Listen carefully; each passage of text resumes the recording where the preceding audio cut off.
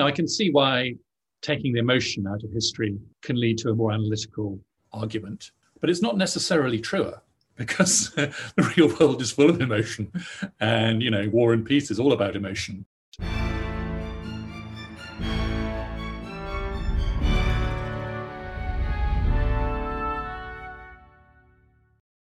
Hello and welcome to the Aspects of History podcast, and my name's Oliver Webb-Carter and I'm the editor.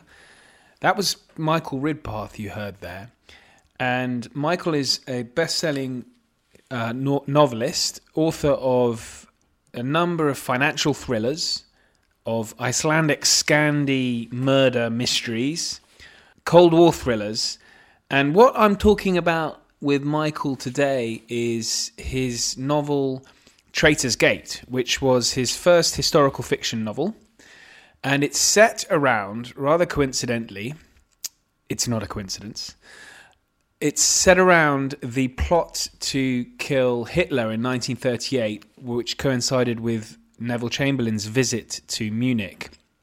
And the reason why it's not a coincidence is that we plan to have his novel as our fiction book of the month, and his novel is coincided with the new movie that's out on Netflix called Munich, Edge of War, I think it's called, starring Jeremy Irons.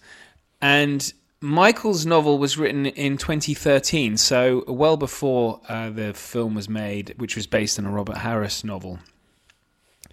And Michael's novel's fantastic. I do recommend it. Elsewhere at Aspects of History, we've got a couple of articles on our website, on our homepage, that are timely. As I'm sure you're aware, on Thursday, the 27th, that was last Thursday, it was Holocaust Memorial Day, and we have got a very good article, important article, about heroes of the Holocaust, British heroes of the Holocaust, two of whom met a tragic death. But I do recommend, that's on our homepage. That's written by Lynn Smith, who's written a really, really great book on British involvement in the Holocaust.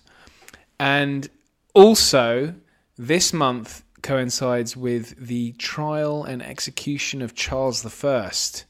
And so we have a bit of a longer read from Leander Delisle, who is one of our authors. She's written this fantastic piece on the trial of Charles I. So I do recommend both of those. And then we have a new competition that Aspects of History is going to be running. Planning to release it, publicise it on the 1st of February, but you guys get to hear first. And it is an unpublished novel competition. Plan is for authors to write, you might already have a book already written. It's got to be historical fiction, but it can be any kind of historical fiction. There'll be a web page going up on a homepage, so it'll be clear to see. But you will be able to submit your manuscript, and the prize is £500 to the winner, and a publishing contract with one of the top independent publishers in the country. So that's a great prize, and it's only a tenner to enter. Anyway, on with my chat with Michael Ridpath. And in our chat, we talk about the plot against Hitler. We talk about Munich. It's a two-parter. Second part, we will be discussing communist spies in the 30s. We talk a bit about the Scandi Icelandic murder world. And we talk a bit about financial crime as well. Now, I recommend our chat today for all those budding novelists out there, particularly with the competition in mind. And so I'm sure we'll be able to pick up some tips there. And I'll hand you over to me and Michael. I hope you enjoy the show. As ever, you can get hold of me on the Twitter at OllieWCQ. I hope you enjoy.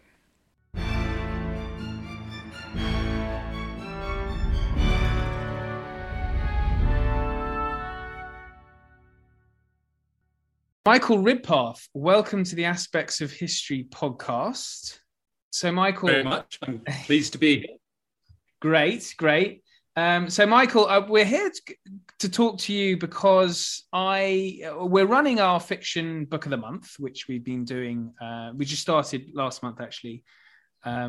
Actually, this month, it's January. So in February, we're going to be running our fiction book of the month based off Traitor's Gate, which is I think it was your first venture into historical fiction. Yes, it was. Right? Yes, I was very nervous doing it. Were you? Oh, right. Well, you didn't need to be nervous. I mean, you had a number of researched. Yeah. Well, I guess that was.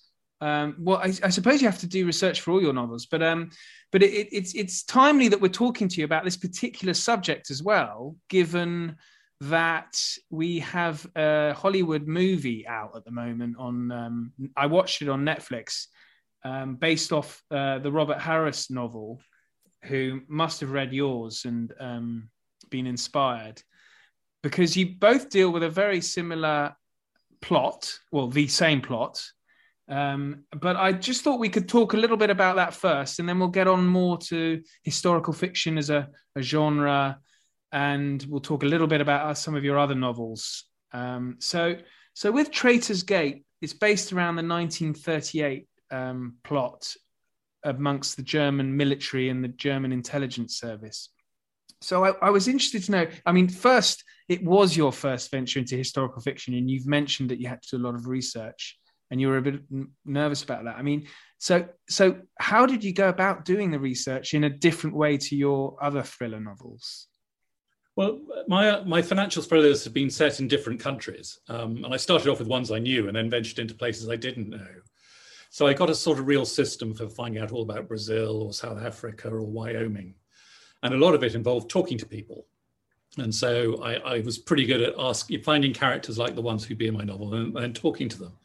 So the idea of trying to do that with something historical, especially when everyone is pretty nearly dead. I mean, I think Conrad would have been 102 when he's the hero of my book when, today, as it were, or when I was writing it.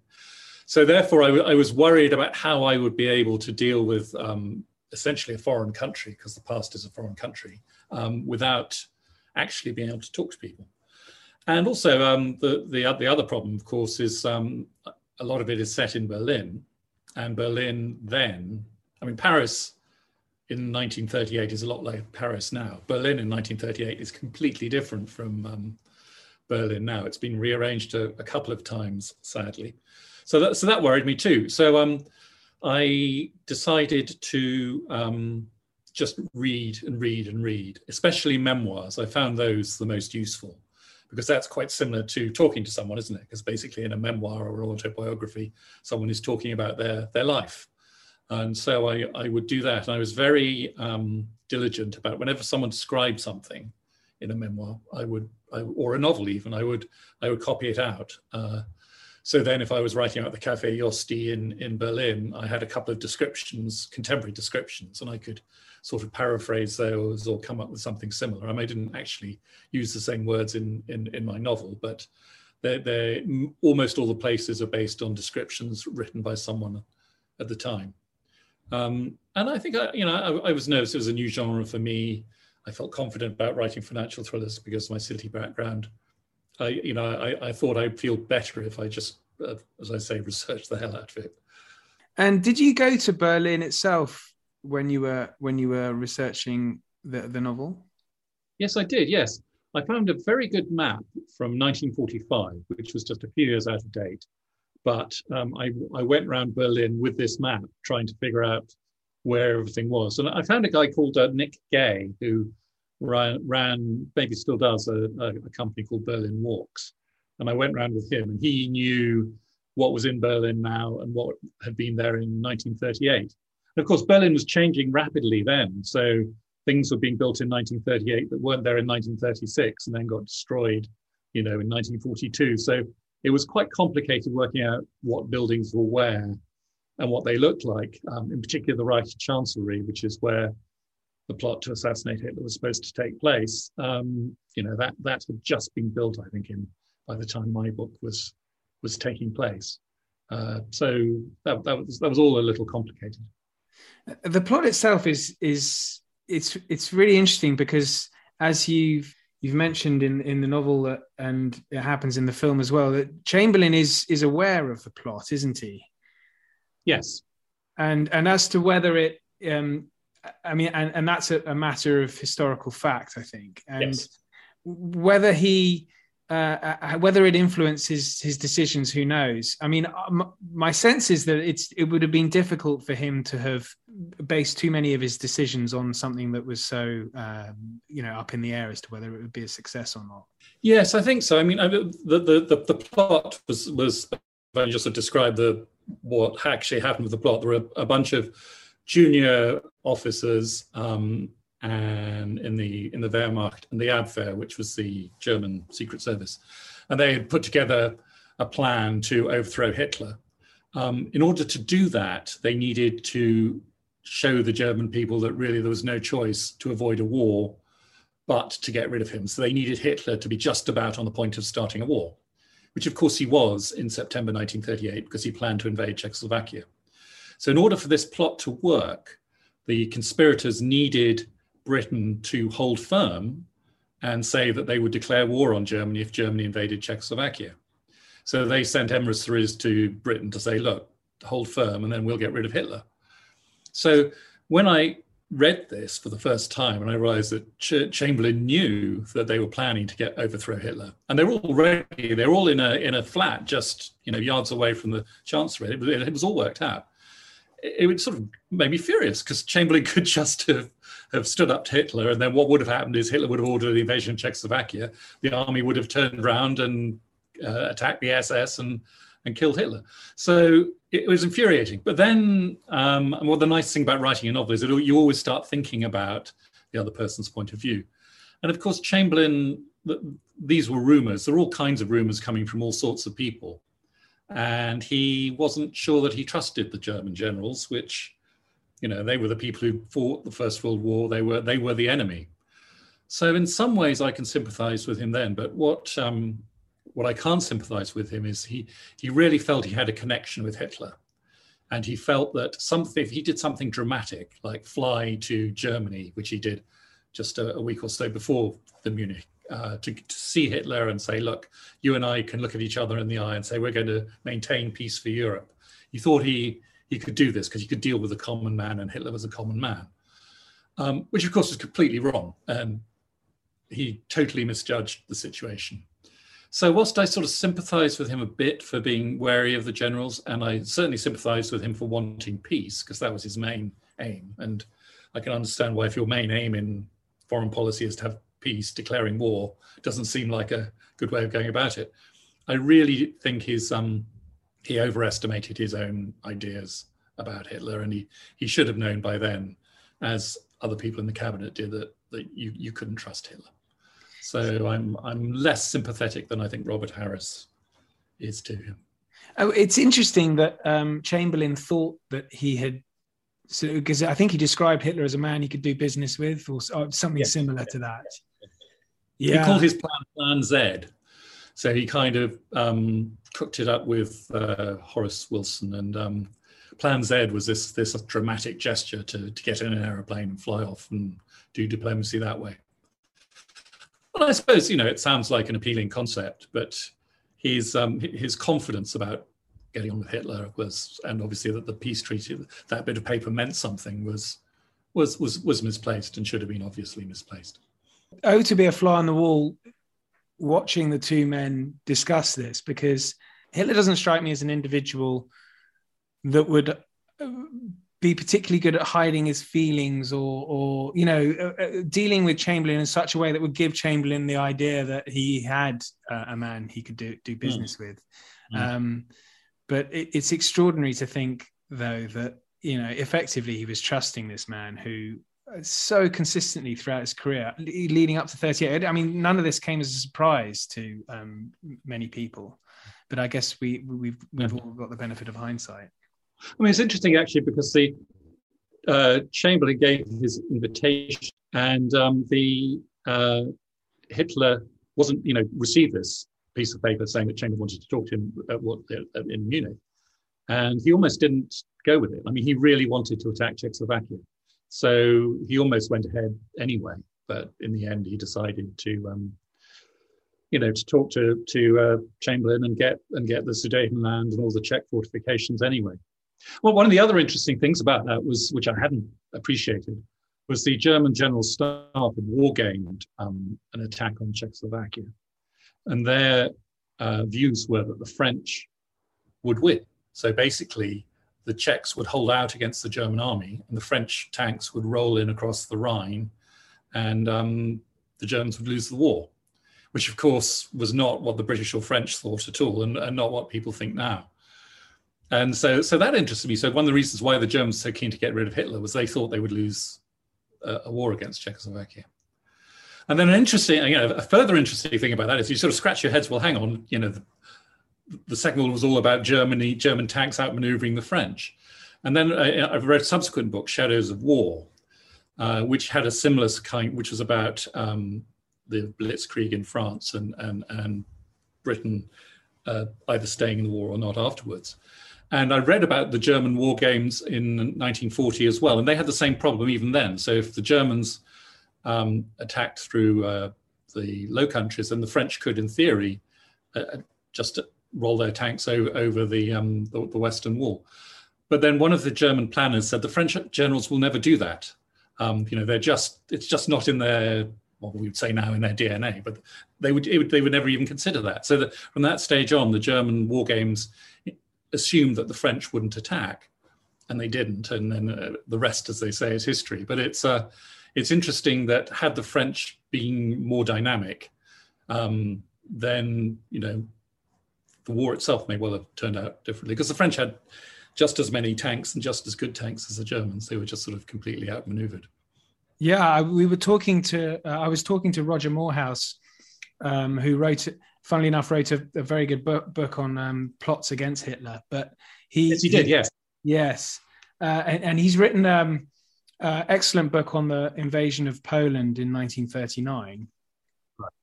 But interestingly, the Germans invade Poland, and then the Allies, France and Britain, just nothing happens. They drop leaflets, and that's about the extent of their military involvement. Actually, the French did. They fired a few. They did fire a few volleys, and there was but I think it was under sort of 300 people were killed in the initial sort of the phony war kind of thing. Which I guess amounts to nothing. I mean, nowadays that number would be significant, but yeah, the Allies were just so passive. It is amazing. So the other interesting part about that whole plot that I know you had toyed with including in your novel was the von Fritz affair, which was quite an important factor in turning a lot of German generals against Hitler. That led up to that plot. Yeah, I mean, what that was General von Fritz was the commander-in-chief of the German army, and there was essentially a blackmail plot to by the Nazis to show that he'd gone off with a toy boy somewhere or a rent boy somewhere. And it turned out it wasn't Fritz, it was some other person called Frisch who'd done it. But so the whole thing was a bit of a scandal, but Fritz had to resign. And it did shake the general staff. And in the first drafts of my novel, I included that. But what I found when a problem I had writing the book was I was determined to put in all the interesting history, and I lost the plot. Basically, I lost the plot of the thriller. So thrillers need to be, I think they need to be fast-paced, streamlined, concise. And so I had to chop that out of later drafts. And that made the story better, even though I lost quite a lot of colour. But life's like that. Well, that's really interesting. So and particularly, I guess, as a historical novelist, are you always trying to juggle, okay, I've got this amount of history, I've got to put that in, but then, how do you keep it fast-paced? Are you always worrying about that when you're writing? Yes. And in retrospect, a problem I had with Traitor's Gate is there's an awful lot of real history, there's a lot of real people. And that puts a structure, because the real people were in certain places at certain times, and they did certain things, and these events happened on known dates. So it can be quite difficult you can't mess with that. So normally when you write a thriller, you can move scenes around or take a week and can press it into 2 days or 24 hours, which always ups the tempo. The more historical events and historical people you have, the less you can do that. And the sort of structure of history isn't necessarily the ideal structure for a fast plot. And it's important to, my books are entertainment, so it's important that people should get grabbed and want to turn the page. And if the wrong thing happens in the wrong place and takes a long time, it kind of screws that up. Yeah, I guess it's something you're always wrestling with. I was talking to on an earlier podcast with a novelist, Anne O'Brien, who writes a lot about the medieval period. She had written an interesting piece for us about this, and in particular, historians taking a view about historical novelists and saying, well, dismissing historical novelists, that they just make things up, which I think is a little bit unfair. But there are a couple of historians well known, I think Neil Ferguson and David Starkey, have said such things. But it's unfair because, well, I read history at university, and one of the frustrating things about when I studied history, and it's maybe less true now, is that it was all about economic forces, structural forces, societies. The great man theory of history was debunked. You weren't supposed to put those in your essays.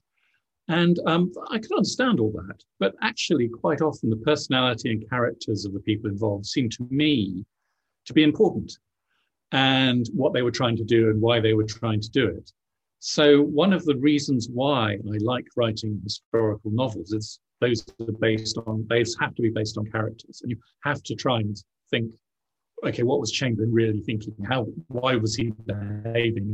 Or the people who worked for him, or in my case, Conrad, who's British, and Theo, who's German, what their background was, what they thought about peace and war and Hitler and Germany and Britain.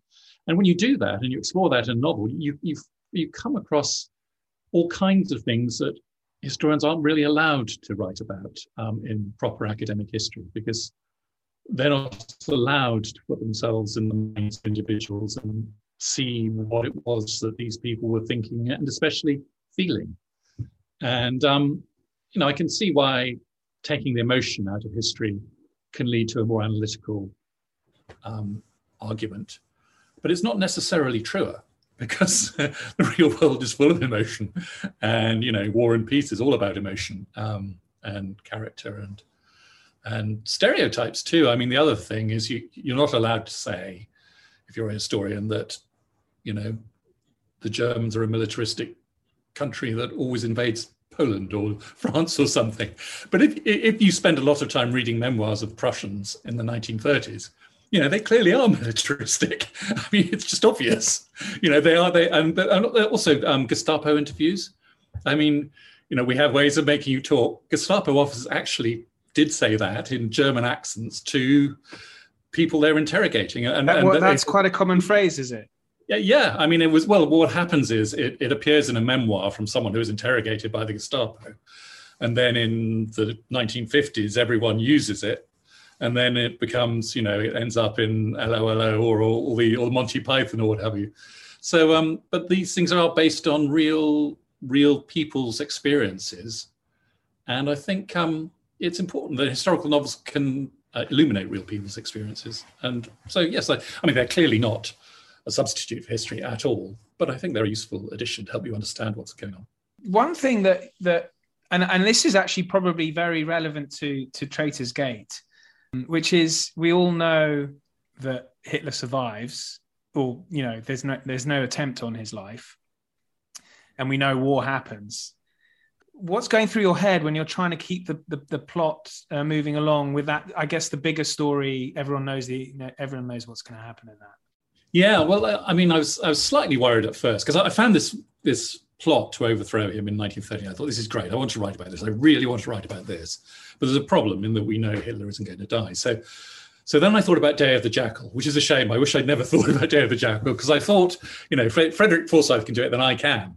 And so I read that and I saw how that seemed to work. And we all know de Gaulle's alive now, or was alive afterwards. So I thought I could just, go ahead with it and it would be fine. And it wasn't quite. And so I rewrote the book. And then I gave the book to a friend of mine who is a very good screenwriter and playwright.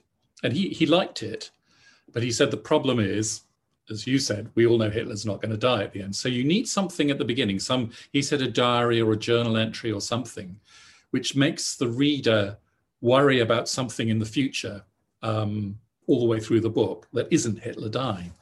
And as soon as he said that, I thought, yeah, I can solve this. So what I did was I wrote my protagonist is someone called Conrad. So page 1 is a letter from Conrad to his father from Berlin saying, I'm going to kill Hitler tomorrow. No one will know it's me because I'm pretending to be a German officer. When it happens, I'll probably be dead, but I wanted you to know that I'm doing this because I think it's the only way to preserve peace. And I know how important that is to you. So the reader, having read that, then all the way through the book, the same book, instead of thinking, well, we know Hitler's going to live, so what's the big deal? Of thinking, oh, how is Conrad going to kill Hitler? Is he going to try and kill Hitler? If he fails, is he going to die in the process? So the reader is then reading the pages to try and find out what's going to happen to Conrad and Hitler rather than just Hitler. So it was amazing how just one page at the very beginning of a book can change the experience of the whole thing. And very pleasing and got me out of a hole, I think. Hearing you talk about it, it really does take you into the mind of a historical fiction writer. Yeah, I mean, one of the things you should do as a writer of any fiction is try and put your mind in the reader. So put yourself in the reader's mind. And I find when I'm reading stuff through, I try and feel what the reader feels and think, well, what are the reader's questions at this point?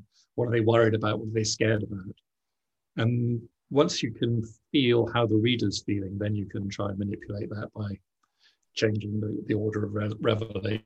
Now, one part about your writing that I quite liked as I was reading Traitor's Gate was you've been quite effective at capturing the way people spoke in that period. And I wondered about that because they didn't speak like we speak now. You know, there are fewer like. No one says that word or anything, obviously. Yeah.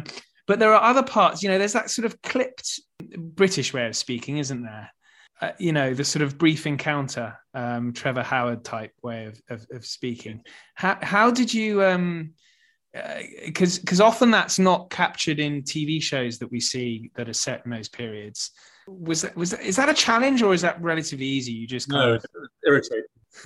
Yeah, well, what I did was I read novels. So I read a lot of Evelyn Waugh, Graham Greene, Nancy Mitford.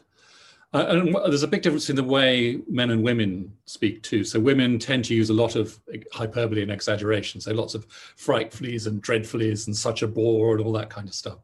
So basically, I mean, I've got a sheet here, which I just keep at hand by my desk, which is about 3 pages of 1930s male and female speech. And when I'm doing dialogue, I go through it all and see if I can put, instead of someone saying it's a little dull, I'd say he's a frightful bore or something. So just looking at these words and saying, well, can I put them into what's there? And you don't need to do it very much, but you do need to do it a bit. And you do need to try and get rid of anachronisms, which is difficult. But I have a very good copy editor who says, did they really say that in the 1930s? I mean, the word establishment, for example, I'm pretty sure that was in Traitor's Gate, or wasn't, because I thought they were dealing with the British establishment. But the word establishment was first used in the 1950s, I think. Really? Yeah, I think so, yes. I'd have to double check, and this is all about double checking. Of course, yeah. First used in the 1950s. So things like that are, I mean, a good Oxford dictionary can give some of the answers to that. But it's fun. It's fun. But having done all that, it really frustrates me when I see TV and films set in the 1930s where they don't get the speech right. And what particularly frustrates me is that they get the props and the clothing exactly right. They have people who are real experts at that. My daughter's an extra on these historical things quite often. And she says they go to huge efforts to get the uniforms right, the clothing right. And I think they could just employ one expert to listen to the speech or look at the speech and just cross out the things that wouldn't be there, or just change some of the words into something more contemporary. So that's what I think production companies should do. Yeah, I was reading when I was reading the Remains of the Day, the Kazuo Ishiguro novel, and it was extraordinary to me that a Japanese writer could capture the language so effectively, and obviously they do it well in the film. But you're right, it's not done very often. I do hope that was of interest, and particularly to those budding novelists out there, especially with the competition in mind. Once again, that competition is for those who are unpublished novelists who have a historical fiction book and want to enter the competition. The prize is £500 and a publishing contract with one of the top independent publishers in the country. It's going to be launching 1st of February and it will run till June. So there's time, if you haven't written one, to write one. There's more detail in next week's show. In the meantime, thank you and good night.